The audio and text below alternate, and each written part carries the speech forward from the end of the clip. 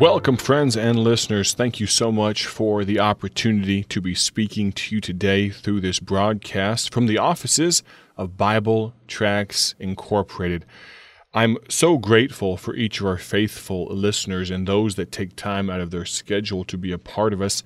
I'd like to share with you, if I can, a short testimony that we received from some friends of ours, from some partners of ours that are kind enough to translate our literature, our gospel tracts, into other languages. They are actually currently in the country of Hungary, and they have translated our tracts and distribute our tracts in that native language. Here's what they say via a text I received not long ago. Thank you, Micah. It was in answer to our prayers and a true blessing when we first found the Bible Tracts Inc.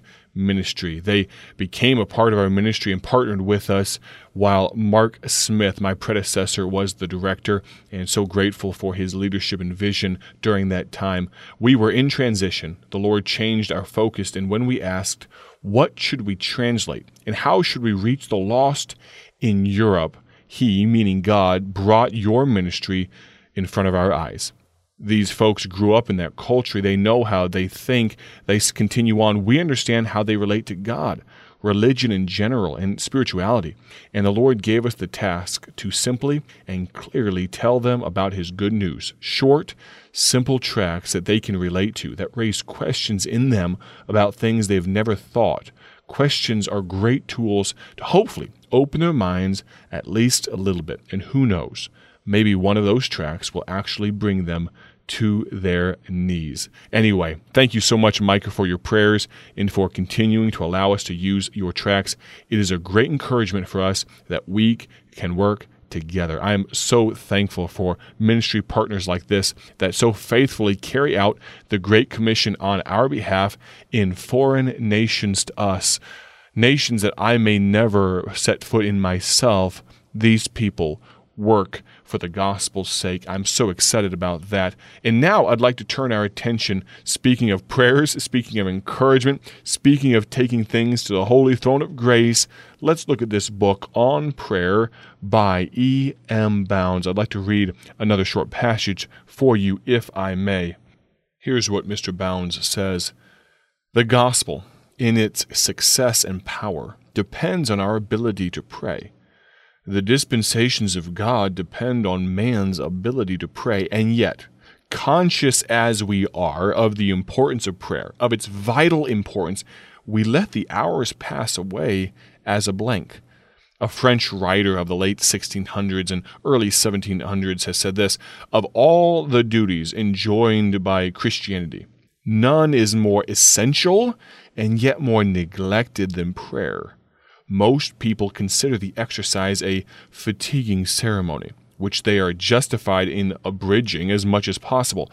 Even those whose profession or fears lead them to pray with such languor and wanderings of mind that their prayers, far from drawing down blessings from on high, only increase their condemnation. Oh, please, my friend, and this is me talking, please, don't let a sad statement like that be made of you. I pray sincerely that you have power in your prayer life. As I've said before, nothing could be more valuable to our ministry than an army of people just like you that beseech God on our behalf. Do we need partners that will distribute our tracts on our behalf around the world? Absolutely. Do we need donors, financial partners that will give to make our ministry of providing gospel tracts for free possible? Oh, sure. But more importantly, above all, we need prayer warriors. If you'd like to know how to become a part of our prayer chain, our prayer band, the army of warriors that are willing to take time out of their schedule to lift us up in holy prayer, you can contact me, 309-316-7240. Text me directly, 309-316-7240. Now, I'd like to turn our attention to a gospel tract. I always, as the Lord leads, take the opportunity for at least a few moments of this radio program to draw your attention to a specific tract that we produce. We have the opportunity to print, distribute, ship literally not just thousands, but millions of tracts every single year. I'd like to tell you about one right now if I can.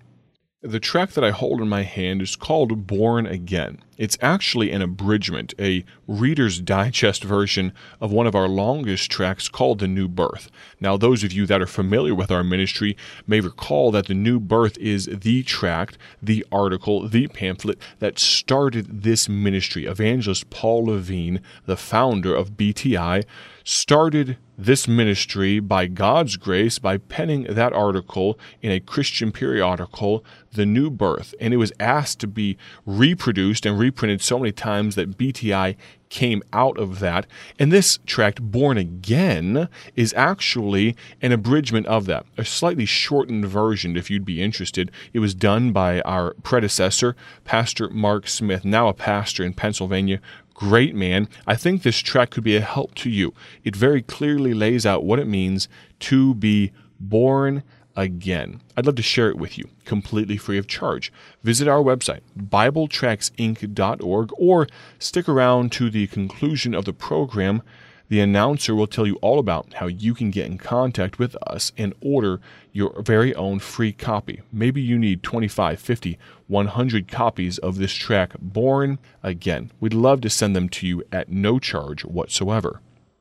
All right. Are you ready to continue in our discipleship study? You may recall over the last 3 days, we've talked about discipleship study number 1 from BTI on salvation. And today, we launch into discipleship study number 2. Now remember, you can get these studies completely free of charge from us. You just have to ask. I promise we will not be stingy. For a ministry that was literally built on giving things away, we do it pretty well. We will love to give it to you for free. Discipleship study number 2. Here's the topic. Here's the introduction. We are talking about baptism, an often misunderstood topic as it pertains to the spiritual idea of baptism. What is it? Who should get baptized? Does it wash my sins away? You know, there are 2 ordinances that Jesus left the church. Number 1 is the Lord's Supper. Number 2 is baptism. The devil has done his absolute dead-level best to destroy both, trying to confuse and hurt the cause of Christ. Let us notice, if you would, the following facts about baptism. Now remember, I'm doing a cursory examination, a quick skim through this study. You can order it for yourself. We'd love to send it to you if you need a little bit more time on any of these concepts. It also has a review section on each of these programs, each of these pieces of paper, these studies. And so we would love to send that to you. Number 1 fact about baptism. It is commanded. It's not a suggestion. Matthew 28:19 and 20 says, "Go ye therefore, and teach all nations, baptizing them in the name of the Father, and of the Son, and of the Holy Ghost, teaching them to observe all things whatsoever I have commanded you, and lo, I am with you always, even unto the end of the world. Amen." If you've never been baptized before and you have some specific questions about what type of church you should be baptized in, where should you be baptized, who should do it, contact me. Get in touch with us here, our staff. We'd love to answer that question for you. Let's continue on, though. Some other facts about baptism. Christ was our example. You see, Jesus never sinned and did not need to be saved, per se. He was, however, baptized by John the Baptist as our example. There's another indication that baptism has no regenerational working. It does not save you. Jesus did not need to be saved, and yet he was still baptized. Matthew 3, verses 13 through 17 says this, "Then cometh Jesus from Galilee to Jordan unto John to be baptized of him. But John forbade him, saying, I have need to be baptized of thee, and comest thou to me? And Jesus answering said unto him, Suffer it to be so now, for thus it becometh us to fulfill all righteousness. Then he suffered him. And Jesus, when he was baptized, went up straightway out of the water, and lo, the heavens were opened unto him, and he saw the Spirit of God descending like a dove, and lighting upon him. And lo, a voice from heaven saying, "This is my beloved Son, in whom I am well pleased." Now, we could unpack so many different doctrinal parts from this, whether it be the Trinity or different ideas like that, but let's focus on the baptism. Jesus Christ was baptized as an example for you and for me. Here's another question. In what manner are we to be baptized? How are we supposed to be baptized? You see, some religions pour or sprinkle or submerge. How is a Christian to be baptized? Let me explain it this way. The original word for baptize is baptizo, which means to bury or submerged.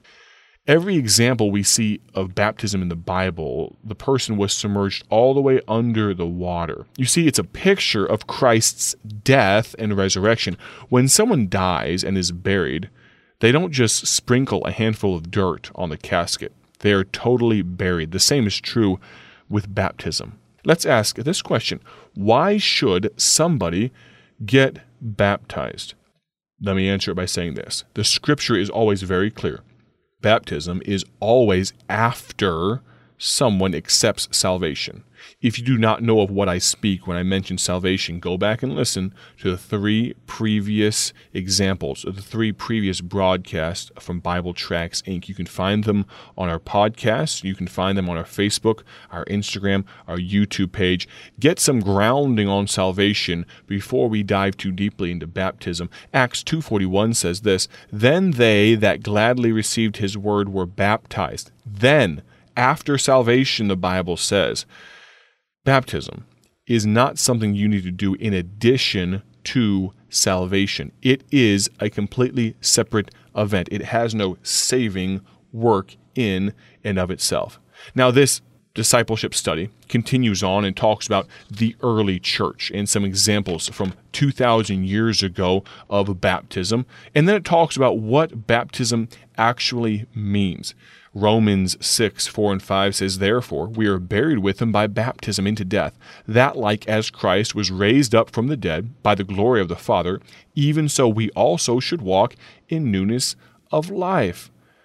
And then it sums up with this. Is baptism part of salvation? As I've already mentioned, no. If you need more understanding of that, please order this discipleship study. We'd love to send it to you. Order discipleship study number 2. We're going to conclude tomorrow with this topic. Who has the authority to baptize? And then we're going to jump into discipleship study number 3. I'm very excited to share it with you.